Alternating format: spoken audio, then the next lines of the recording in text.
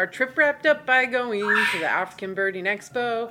It was hard to leave this cherished place and watch it get smaller through the plane window. Thank you for tuning in to Hannah and Eric Go Birding, a podcast by birders for birders. I'm Hannah and he's Eric. And we created this podcast to share adventures, sometimes misadventures, and opinions that we have on different birding topics.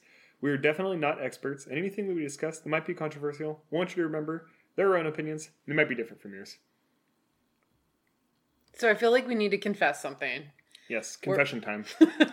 We're recording this episode much more in advance than we normally do. Yeah, normally we record the day before it's released, so we can make sure everything's up to date, and if there's any kind of news that we've talked about it, and so we don't have anything that comes up at the last second before we release the episodes. So we're bringing you the latest. Yeah.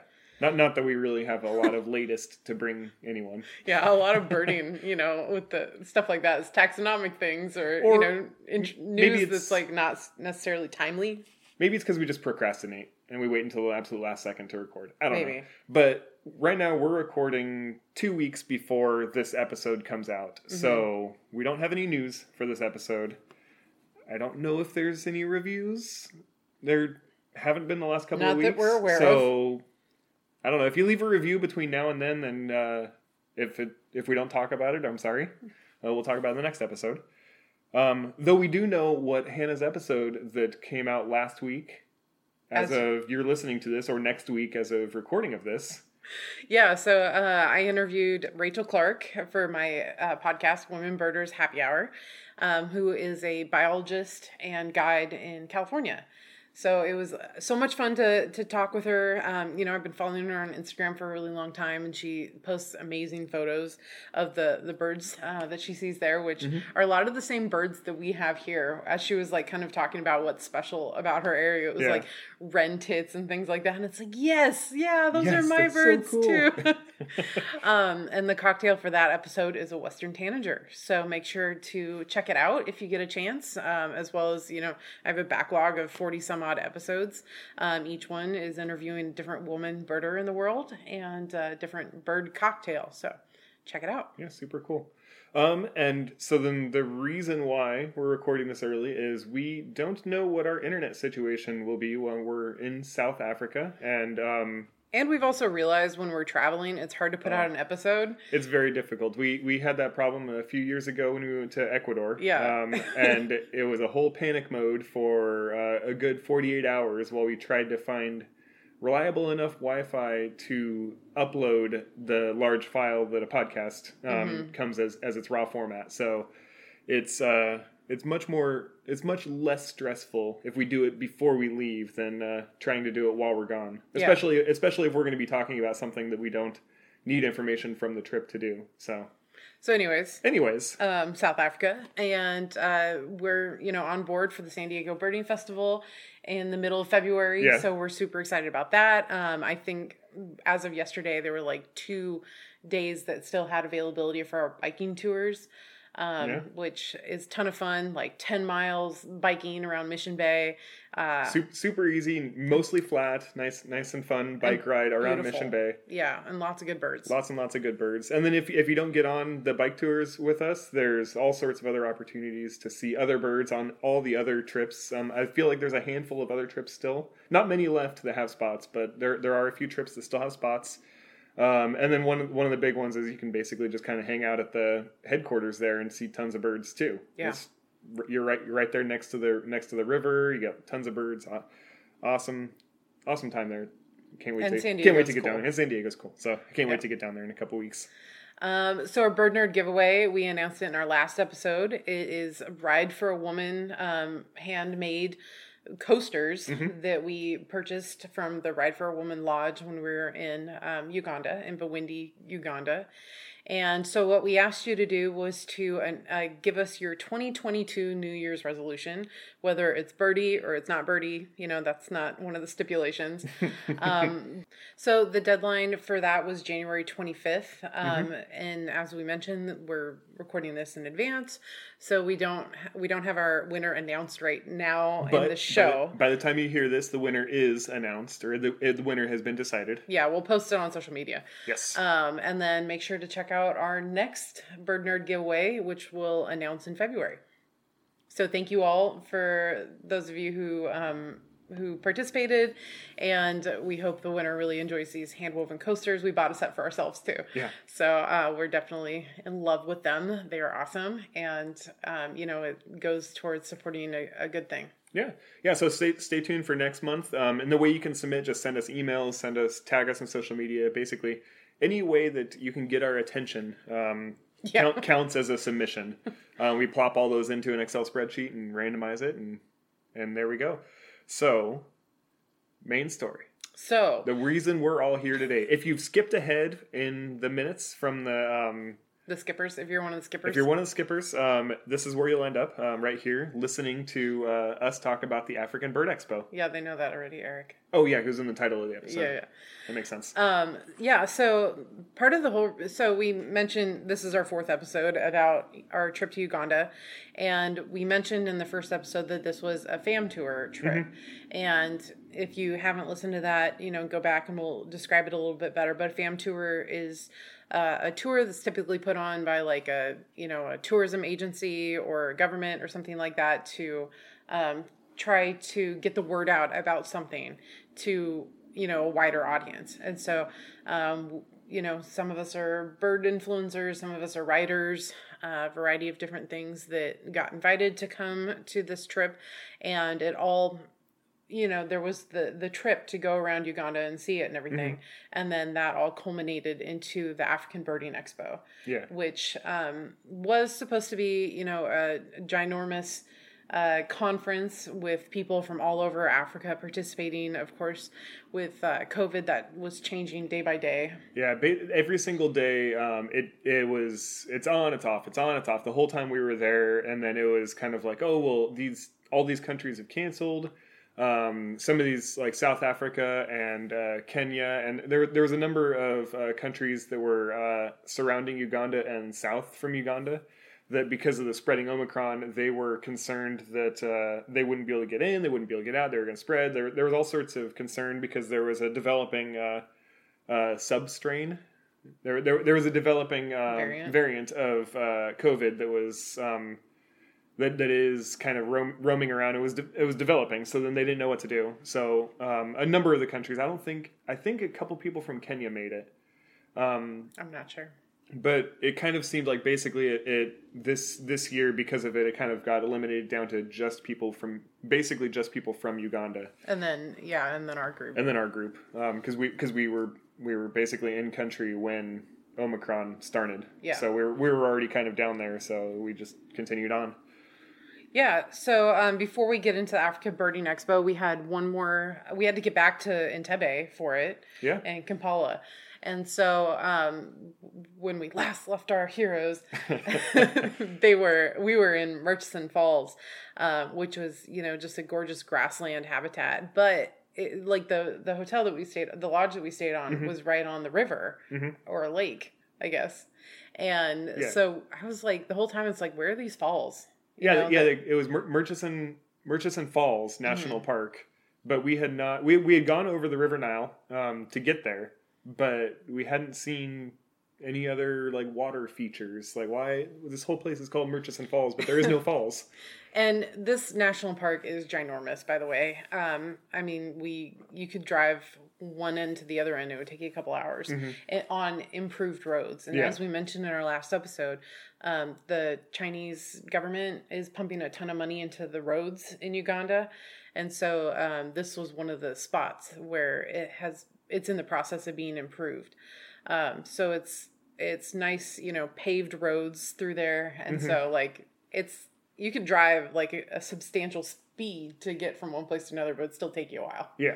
Because it's so large, was my point.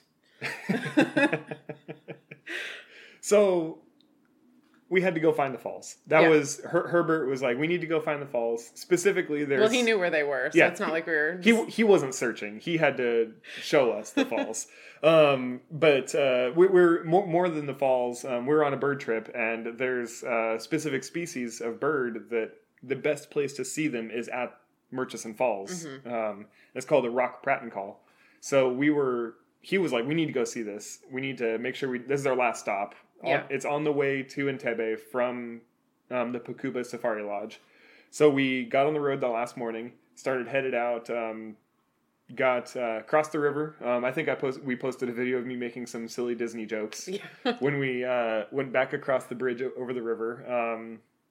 And then we headed up kind of into the Nobody really appreciated our Jungle Cruise banter. No, the whole time we were around the Nile, it was like we need to make as many jokes as we can, Jungle Cruise related. Yeah, from Disney, the Disney park ride.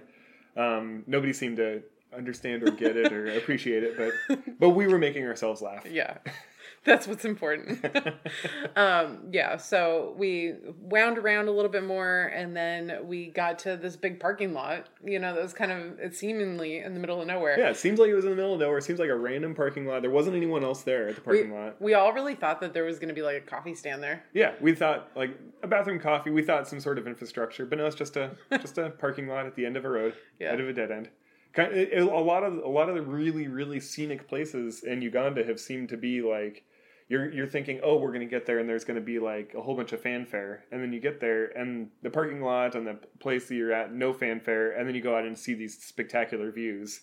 Well, but with no fanfare to lead up to it. So it's kind of interesting. And, in America, like most of the national parks have like a park headquarters with a store and, restaurant or something like that. A giant sign saying welcome to and all that stuff. But not so much in Uganda. Maybe it's part of their developing tourism infrastructure sort of plan. Maybe, and it's not necessarily something you need. It's just not necessary. Something in the U.S., that we're accustomed to. Yeah, exactly. It wasn't necessary. I mean, it didn't make the falls any less spectacular that there wasn't a coffee stand in the parking lot. All I want is a bathroom, at these places, which they did have a bathroom. Yeah, they did have a bathroom with running water. So. Yeah, so that was perfect. Yeah. So we get to the parking lot and then wander down the trail a little bit, and the falls were right there, a couple 100 feet down the trail. Yeah, so they were. So Hannah and I we're from Oregon in the Pacific Northwest of the United States. I was actually Googling this before. I've always thought that we had a lot of waterfalls in Oregon. Yeah. Like I've always thought if Oregon has tons of waterfalls. Apparently there's only 238 recognized waterfalls in the in Oregon. And then we're like ranked like 19th in all the states. Really? Yeah. I was very surprised. California has like 1,100. Well, it's a big state. It's a big state, yeah. But I was just thinking, like, I've always thought of Oregon as a lot of waterfalls. But it comes back, that comes to, for me, to in elementary school, we took a canoe trip to the Willamette Falls, where we kind of looked up at the Willamette Falls, which the Willamette Falls is the largest waterfall by volume in west of the Rockies.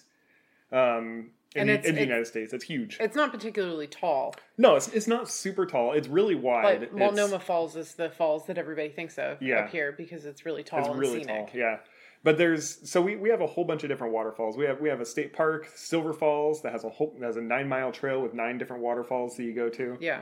And so waterfalls we're used to that. That's something we grew up with. That's something we've seen tons and tons of times. So I was thinking like, oh, I'm not going to be that blown away. Like I saw the river. It's not as big as the Willamette River, so it's going to be some waterfall, but it was pretty awesome. Yeah. Yeah. So Willamette Falls, like I said, is like 1,400 feet wide. Mm-hmm. It's huge. It's super wide. It's a big, huge horseshoe, kind of like Niagara Falls, big, wide horseshoe.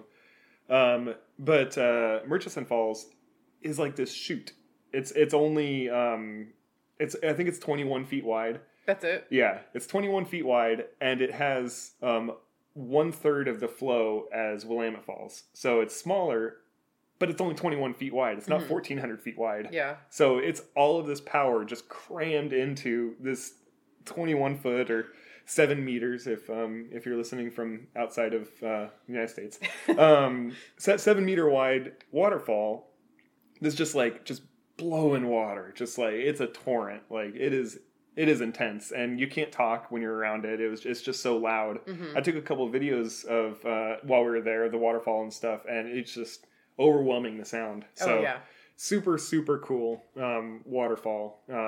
Yeah, despite it being smaller than the big waterfall in Oregon. Well, and like you were saying, that it has so much power to it. Mm-hmm. I really want to go back and see, I took some pictures that weren't necessarily pretty, but they were kind of like diagnostic pictures, which is a terrible word for that.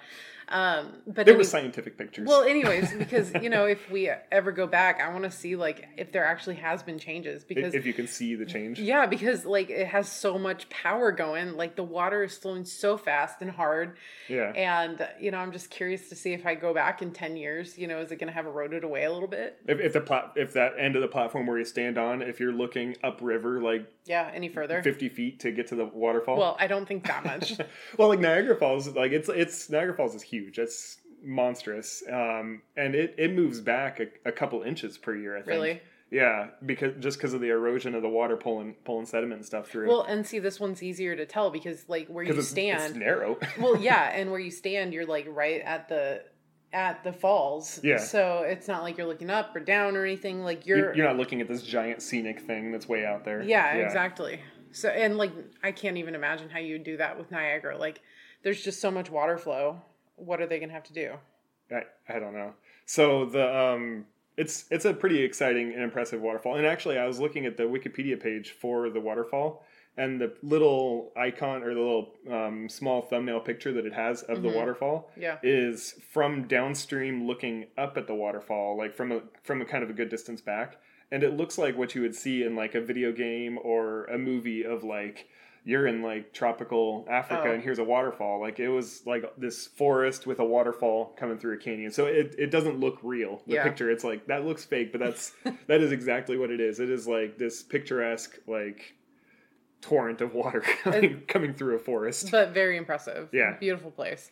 And like Eric said, it's the place to go see rock pratincoles. Yeah. And after, looking at the falls for 10, 15 minutes, a couple of people found them. So we were able to get on them and get that bird. Yeah, so there I think there was 4 total there. There was 2 that were far away, and we were looking at them all excited about the ones that were kind of far, all the way on the other side of the falls. And then while we were all distracted by the torrent of water, either those moved closer or two more came in, and they were just hanging out. So it's a species that's kind of like a torrent duck or American dipper, or there's a number of species that they just love hanging out near fast flowing water. Yeah. And so that's just what they're doing. They're sitting on the rocks in the middle of the river when it's just flowing like crazy. So lots of videos, lots of pictures. I can't wait to finish getting through my pictures for Uganda. I haven't gotten to that day yet. I'm I have 2 more days and then I'll be caught up to that day. So I'm getting closer. I can almost do the pictures. It looks like we came up with 8 rock pratincoles. 8 rock pratincoles on the list. Okay. Yeah, but also just, a number of species that we only put 8 on the list, but I mean, just really good looks at things like darters and bee eaters, and had bank swallows there, which, we have in the U.S. Bank swallows here in the U.S. too. Angola swallows, lots of swallows, of course, hanging around. You're at the top of a river, and it's kind of, there's a little bit of flat water or flat-ish water right before the falls, so they're all the swallows were kind of flying around low right there, eating bugs. And so we got our fill, and then as we were heading out, there was a Eurasian hoopoe on the side of the road. So that was our only hoopoe our of only the whole Ugandan Uganda trip. Our only Ugandan Eurasian hoopoe of the trip. So that was exciting. But yeah, so we got our fill, headed out, saw that hoopoe, and then headed all the way back into Kampala and then down to Entebbe, which actually I completely forgot about, even though I wasn't even going to mention it, but our bus broke down again when we were going into Kampala because of the rough roads. Oh. The battery terminals came off the battery, and so then the vehicle stalled, and then Alex, our trusty bus engineer, put the battery back together, tightened stuff up, and we took off going again. Fortunately, it was in the middle of a bunch of traffic. Yeah, that was crazy. It was in the middle of traffic, all of a sudden the bus turns off, and we're like, why is he? Are we getting out? Yeah. Is this where we're stopping for lunch? Oh, and that's another point. So, in the bigger cities in Uganda, they have what's called boda bodas. Which are the like taxi service, and they're motorbikes. And so if you need a taxi when you're down there, you just yell out Boda Boda, and there's one right there who's going to pick you up and take you wherever you need to go. Yeah, super quick. We didn't try one. We didn't do that. Mark, one of our other guides, he hopped out. He had somewhere to go. Well, it was his birthday. I think he was going to like a party or something. Yeah, so he hopped out, and before his feet were on the ground, he was already sitting on a motorbike taking off. Like it was super quick. He just hopped out, Boda Boda, and he's already rolling along, and it's all like, where's Mark going? Where's he going? But it's super quick, so they're right on top of it. Like getting people transported around, especially in the big cities. So yeah, it was really interesting to watch. Yeah, and like in a lot of these countries in Africa and Asia, motorbikes are very common. Very common, and so many more of them than cars or buses.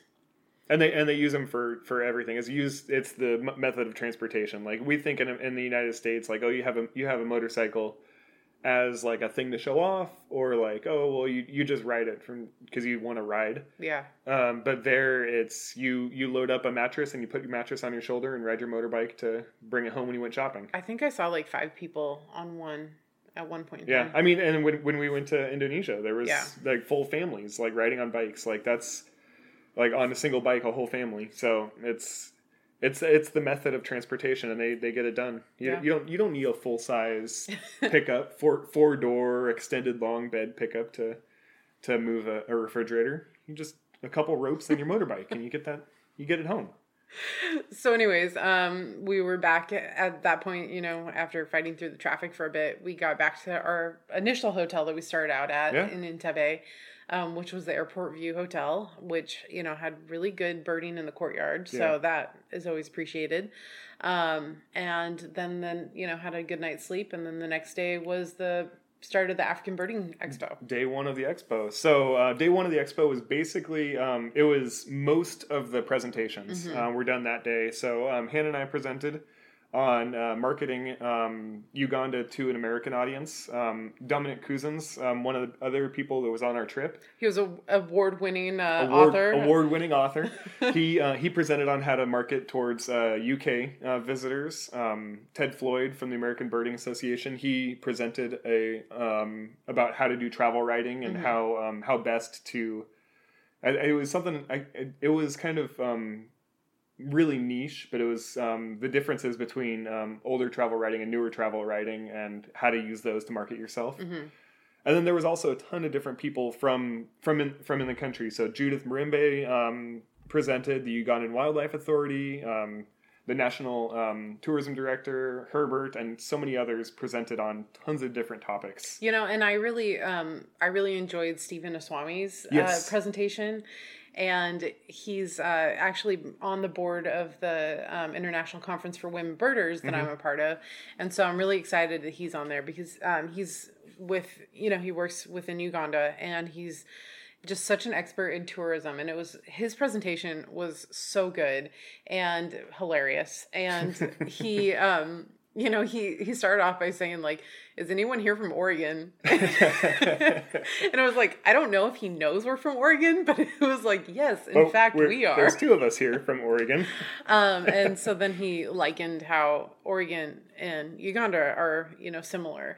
Like that's a very common comparison over there for some reason. Even though Oregonians and Americans don't go to Uganda that much, that's like the comparison that they always use. It was in like all the marketing material about how Uganda and Oregon are the same size. Which is actually really nice how many people over there like knew about Oregon, because like there's so many places that we've been in the world where people are like, where are you from? And we're like, oh, we're from Oregon. And they're like, where's that? And it's like, it's north of California. It's above California. It's above California. Because most people outside the US, know California, Texas, New York. Yeah. Are like the major, well, in Florida, are like some of the major places that people know about.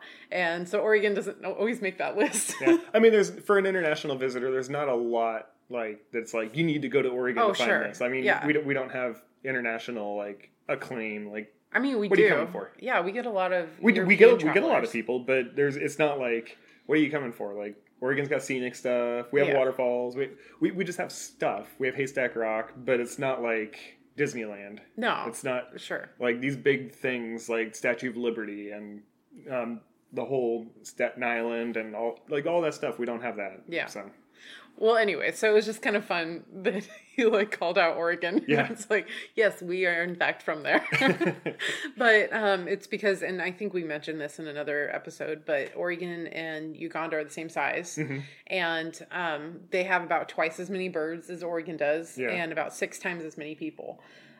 Which, was actually a really good comparison for us, at least, because we're very familiar with Oregon. So it's what would it be like if there were 8 times more people here coming back, So it was a really good comparison tool for us. Yeah.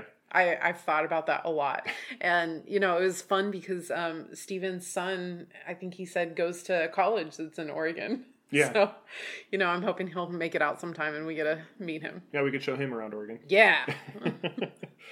So anyways, a lot of really good presentations. Mm-hmm. And afterwards we had a lunch out in the field that's next to the museum that the conference was being held at. Yeah.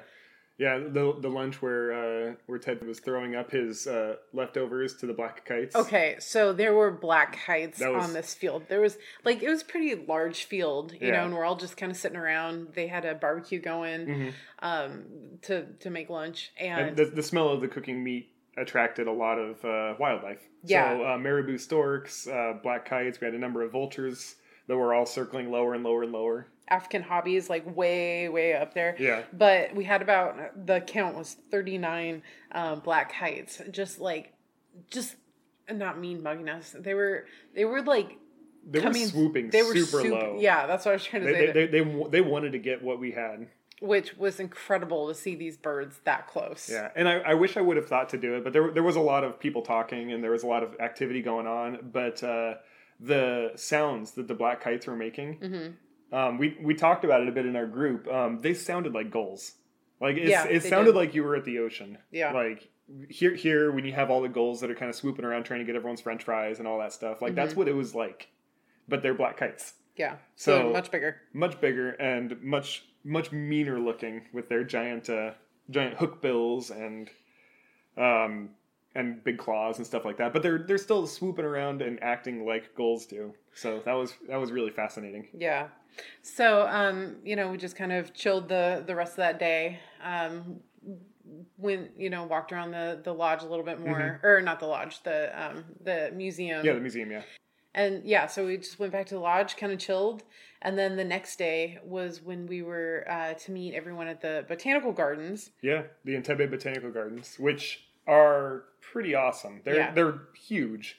And it's more of a park. Yeah. Botanical Gardens, I think of, we've been to a number of them. I think of them usually as really structured and organized planning. I think this was organized at one point, and then they've really embraced allowing a lot of these plants to mature and do their thing. So there was labels on a lot of stuff, not most of the stuff, but there was labels on a lot of stuff. And I think it's just a lot of the plants were planted to see how they would do. So there was a couple test sections of different varieties of plantains and different varieties of things that they could grow. And then they would bring them in, grow them in the botanical garden, see if they do well, and then go out and plant them in the countryside if they're doing well. That was what somebody had explained some of the test plots as. So we arrived, our bus arrived, and there was already a number of other groups out there already birding. And so they were like, well, kind of divide yourself up and go hang out with a group. So Doug Gotchfeld, Eric, and I, we joined Judith Murmbe and the group that she was walking with for the hike. So that was so much fun to meet them. And kind of same with the BEARC group that we were with in our last episode, was that not everybody had binoculars. So, we were passing our binoculars around, giving everybody a chance to use them. And I also had my scope because, why have a scope and not bring it everywhere is my motto.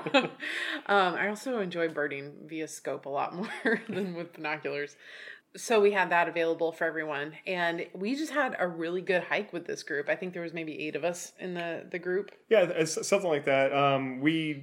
I didn't charge my camera.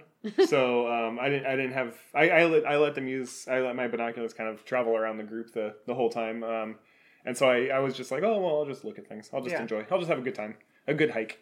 Because I was planning on, I would just use my camera to like zoom in and see things, but then I realized like 15 minutes in, like, oh, my camera's dead. So I didn't even really get any pictures that day at all. But it was an awesome time. Judith, incredible amount of knowledge of the plants, the mammals, the birds, everything of the area, going through, and she went through. There was a couple different pictures I took of her explaining to the group differences, subtle differences between two different swallows or two different hawks that are flying and stuff like that, where she was just educating the whole group. So it was fun. It was a great walk. And Judith is, she's someone that I've been aware of for a really long time because she's very active in the women birder, messages and boards and everything like that. Yeah. She, there was an article that came out a number of years ago that was like top women birders in the world or something like that, or women who are changing the game. And she was, a big part of that article. Yeah. And so if you want to find out more about her, make sure to look her up. But she also is on Instagram, and she's doing work on Shoebill. Chick. Yeah. Shoebill Chic. Shoebill Chic? Is that what it is? CHIC. CHIC? Okay. I think so. We'll figure it out and put it in the show notes. Yeah. But she is doing a lot of work on shoe bills right now. So that's very exciting. And it's so cool. That we got to hang out with her and go birding with her. But it was just such a good day of birding. It was warmer out, but, the birds were hanging out in easily viewable areas. We had, this Egyptian goose that was just like sitting on top of a branch that, was just right there. We went out to Lake Victoria, and we got a couple lifers from Lake Victoria. The blue cheek bee eater. I think that was our only blue cheek bee eaters were that day, and they were kind of distant. They were playing around at the top of a tree, but so many again back to so many marabou storks. Like these guys are so goofy looking. Like if you don't know, I'll put it in the show notes. A link to the eBird so you can kind of look at all sorts of weird pictures of these guys, but they have like this giant waddle that some of them like swing down, like they inflated and deflated for different communication purposes, I imagine. But sometimes they'll deflate it and be hanging down, slapping their shoulders as they're flying. Like it's just like the weirdest like thing. They're just like, they're kind of gross looking, but but you can't take your eyes off of them because they're interesting. But there's tons of those guys kind of around while we're wandering. Gray parrot was a lifer when we were there. Oh yeah, the African gray parrot. Yeah. Yeah, just absolutely beautiful, which was so weird because like Eric, one of his neighbors growing up, raised them and sold them. Yeah, she rose when it was like my babysitter from earliest I can remember. For whatever reason, I don't know how she got into it, but her one of her coworkers would give her eggs, and so then she would, I think she got the chicks right after they hatched. I think she got them immediately after hatching, and then she would have to feed them with an eyedropper, raise them from basically by hand until they were like a year old or something, and then she would give them back, and then she would get paid for her time taking care of them, and then the person would sell off the captive raised African grays. So instead of like going out and pet the exotic pet trade capturing wild animals, they were raising them captive, which was I don't really know the ethics and the stuff behind like that sort of thing, but I imagine it's better to be hand raising rather than capturing from the wild. But it was really interesting to then see this bird in the wild, like just flying around when I remember them being in Bert and Vernie's like living room, in the cages and in the little incubators and stuff. So it's weird to see it in out in nature where they're supposed to be. Yeah. We also had the black-headed paradise flycatcher. Yeah, like right at the end. Yeah, so that was a good bird. But yeah, I mean, we birded around there for like 3 hours or so, and just tons of good things. Well, and then the final like straw that was just like hang on. So Okay. All right. So we're kind of done birding after a couple hours, and we get to where like the afternoon was going to take place. Yeah, we were going to have some more presentations, and then Herbert was kind of gathering everyone together. Yeah, and so we walked down the hill towards Lake Victoria, where everybody was kind of just hanging around, and then all of a sudden everybody's like, "There's a bat hawk!" So there was a couple people that were like, "Oh, there's a bat hawk over there." Yeah, and so then I was like, well, we haven't seen a bat hawk. So I was trying to get Hannah's attention. I was yelling, Hannah, there's a bat hawk. And then I knew Doug, he had said something the day before. He had said something about wanting to see one. So then I was like, hey, Doug, over here, there's a bat hawk. And so then I was getting like excited about it. And then there wasn't really that many people. There was like 2 or 3 people like looking at it. Yeah. And I think Ted Floyd had gone over there and looked at it. And he was the one that I think told me that it was there. And so then I was excited, like not super, super excited. Because I mean, it's one of 400 lifers. Like it's exciting, but it's just another, like you've already reached this pinnacle of excitement where you're already so excited every single day that it's like, it's another notch up, but it's no different from your level of excitement that's kind of riding way high. Mm-hmm.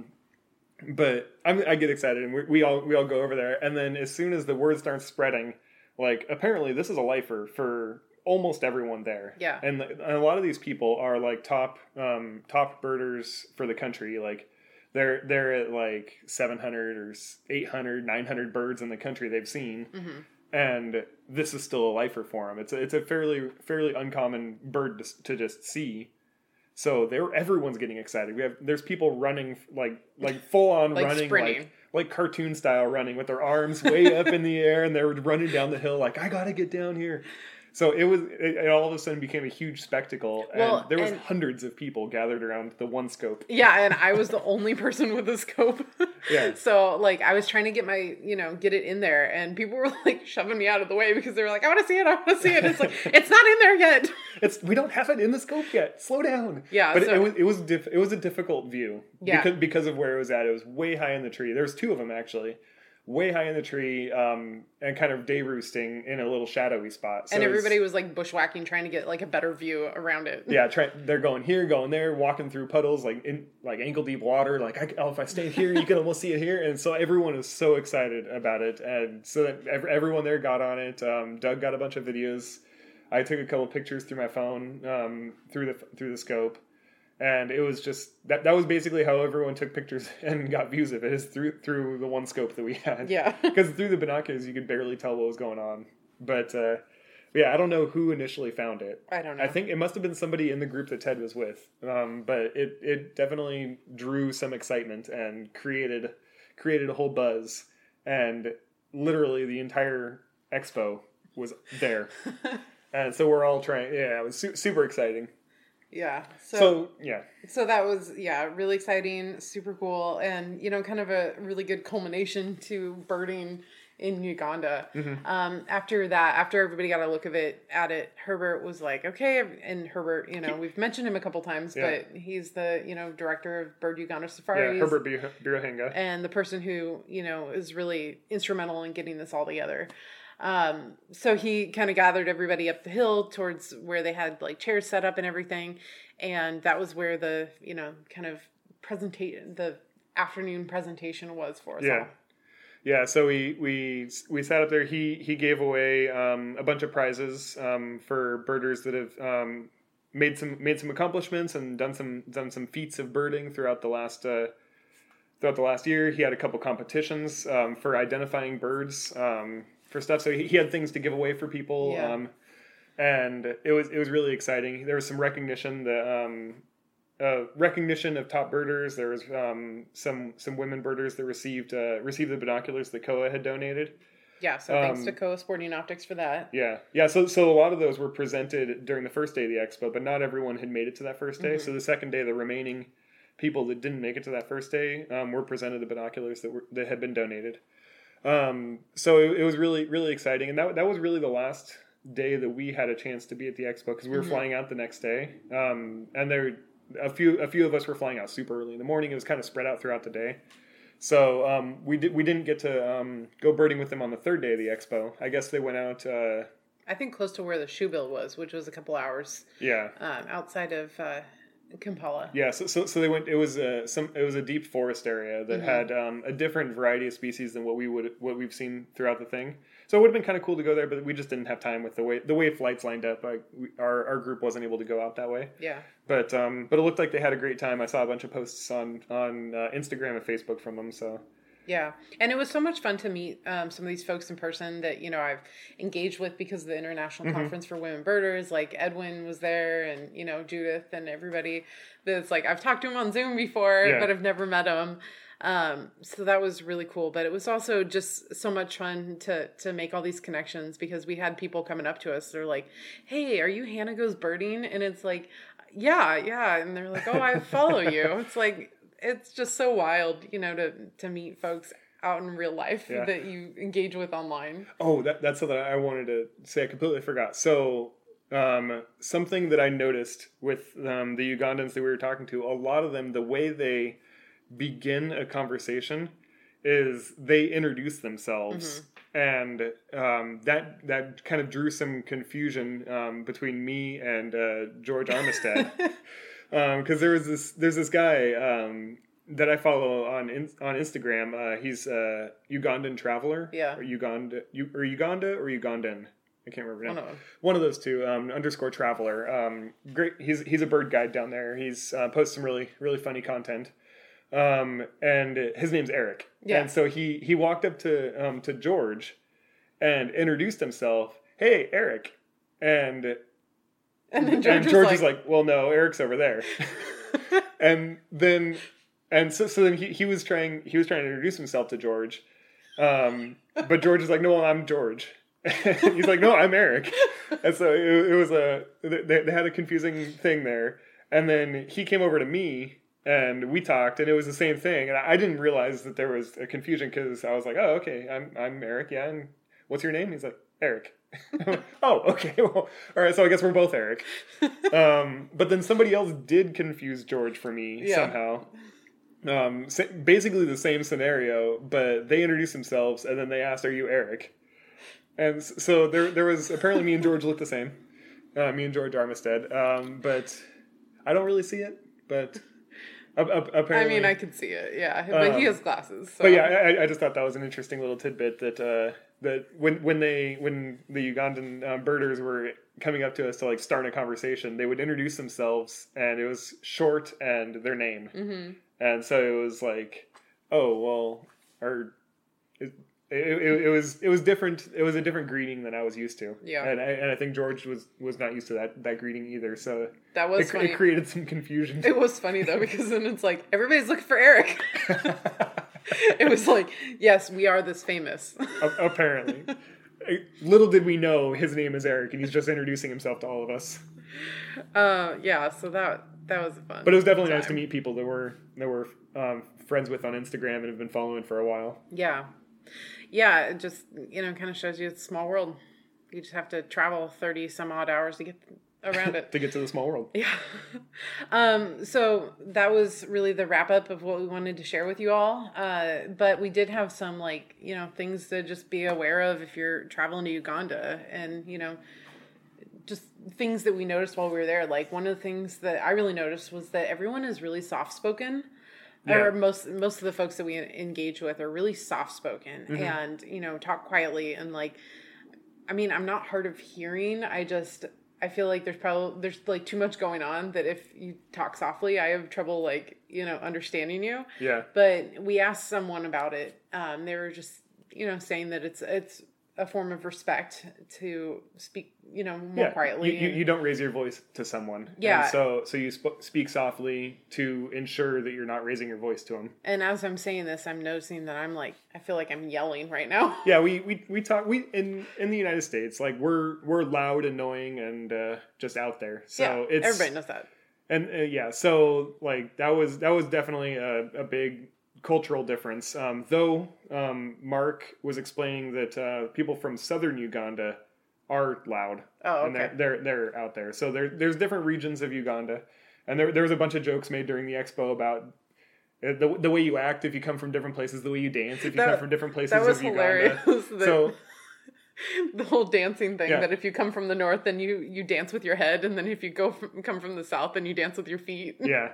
Yeah, so it's all based on where you come from, where your family's from. But yeah, so Ugandans generally speak very softly and respectfully, so as to not offend. And everyone is super nice. Oh yeah, Yeah, and that's something, like, if you read, travel information about going to Uganda, it's like, the people there are nice, and it's like, well, yeah, we experienced that. It was not an over-exaggeration of what's going on there. Yeah. Something else that we've mentioned multiple times throughout these last couple of episodes is the road infrastructure is not up to not up to American standards. It wasn't the worst in the world. We never got stuck because of it. We never had any kind of like horrible like mishap or anything like that. But the road is bumpy, and just kind of be prepared. As our driver Alex referred to it as a Ugandan massage. As you're driving down the road, those bumps on the road, just come to love them, come to enjoy them. They'll be there, and you'll loosen up everything in your body with the rough road. So so the couple things to be aware of, and also, the bathroom situation. Yeah. A lot of it is using pit toilets that don't have a toilet on the surface. Yeah, the squat toilets, yes. the pit toilet / squat toilets. Yeah. Very common. So just be aware. They're easy enough to use. I realized halfway through, it's like, this is why all the women wear skirts. Also, so the food. I know we're kind of jumping all over the place real quick in our wrap up, but the food, there was nothing that was crazy weird. Fish is very common, especially tilapia. Yeah. Very, very common food. But most of the food is kind of standard, like potatoes or this stuff they called millet bread, which is millet mixed with water. We only had that once. Oh, you act like we were eating it every meal. We only had it once, but if you were to get, like, I saw it on the side of the road, they'd have the what was the tortillas called? Chapati. The chapati, with millet bread. So I saw that a bunch of times on the side of the road. So. And chapati is really good. It's like a flatbread. I don't think we mentioned it. We talked about it a little bit. Did we? Okay. One of them, yeah. So food there, is it's pretty basic. But good, neat. It's what you need. It filled all the needs. The chapati was delicious, and the fish was delicious, and usually the soups were delicious. And the soups, oh my gosh, the soups were awesome. Yeah. So there's plenty to eat. You're not gonna be hungry going through Uganda. So like we said, this was a fam tour, and so we want to. It was a really good experience. Yeah. And it was we felt so honored to be invited to come out and participate in this. And, we hope that we shared with you all enough that you feel comfortable, going to Uganda. Yeah, at some point. Yeah. I know we're going to go back for the International Conference for Women Birders in 2 years. And so we hope that some of you will consider coming and being a part of that. But Eric, why do you think that people should go to Uganda? My biggest, I had two reasons why I think Uganda is absolutely worth traveling to. You've got a huge diversity of birds. You've got over 1,000 species of birds within an area that's the size of Oregon. It is difficult to get from place to place, so it kind of makes it seem bigger because it's not as easy to travel like someplace like Costa Rica or Ecuador, something that you can fairly easily get from one side to the other. Yeah. Ecuador, I guess, isn't a good example. But, there were pretty good highways, like when we went out to Mindo. Well, for like northwestern Ecuador, there is. Yeah, but then we don't know about the southern. The rest of Ecuador kind of sucks from like the roads and stuff. But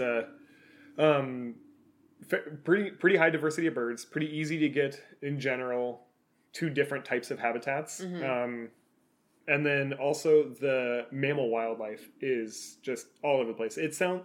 I think there's one section in northeastern Uganda that you could get rhinos. Yeah. But we didn't go to that section, so I don't know for sure if that's actually true. But we got all the other big game that you go to Africa to see. You got zebras, you had hippos, you had giraffes and elephants and lions and leopards, and like you had all of these things that you want to go to Africa to see, and we saw dozens of species of antelopes and warthogs and all the stuff that you want to when you go to Africa. This is what you want to see. This is monitor lizards, crocodiles, all that stuff. So all that stuff is definitely worth a visit to Uganda for, and then all the birds. Like it's great for the birds. Yeah.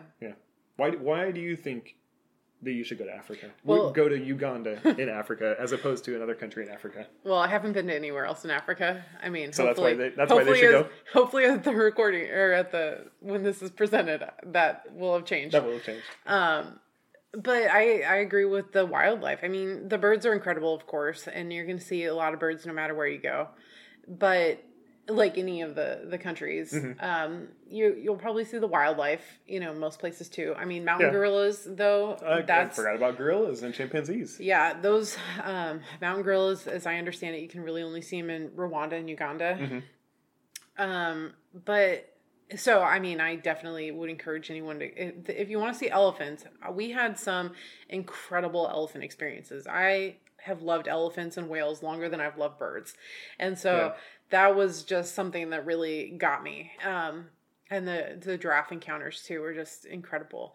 But the thing that really makes me want to encourage, traveling to Uganda is just how much they value tourism. Like when we went to Fort Portal, which was the chimpanzee place and the BEARC, the Bigoti Environmental Ecotourism place. Yeah.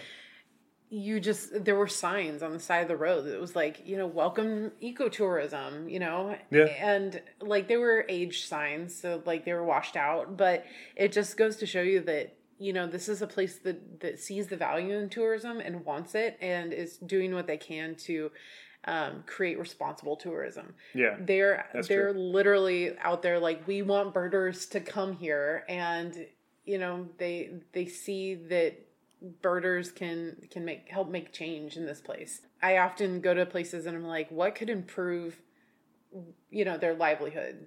Like, I mean, anywhere we go, I think that, like, what is one thing that I could do to better this place? Like, if I had all the money in the world, what could I do? Or even if I don't have all the money in the world. And, when we were there and I saw those signs about like tourism, it's like, well, this is what I can do.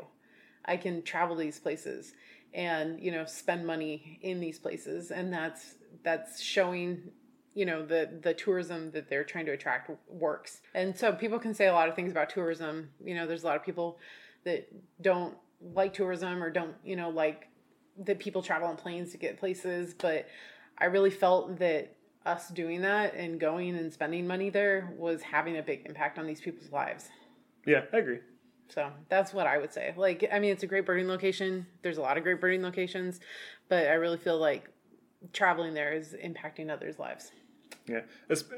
I definitely can get behind that sentiment. Is that good? That's good. Yeah. Yeah. No. And I didn't want like this last little bit to sound like it's just like a marketing plea. Like you need to here's why you need to blah blah blah. Well, but it is it's legitimate. Like that. I feel like both my reason. I feel like my reason, because I thought of it, is important. But your reason's also like I feel like it's super important. Like these people have designed. Like they used to just take from the environment. That like Marcel Leprevy lecture. Like they tortured the nature, and then the nature tortured them. Yeah. But you they used to just farm, and now they're shifting the economy towards a tourism economy that is beneficial for the environment around them. And in order to do that, they need people coming. And if people aren't coming, then it kind of then they're losing all of their money. They've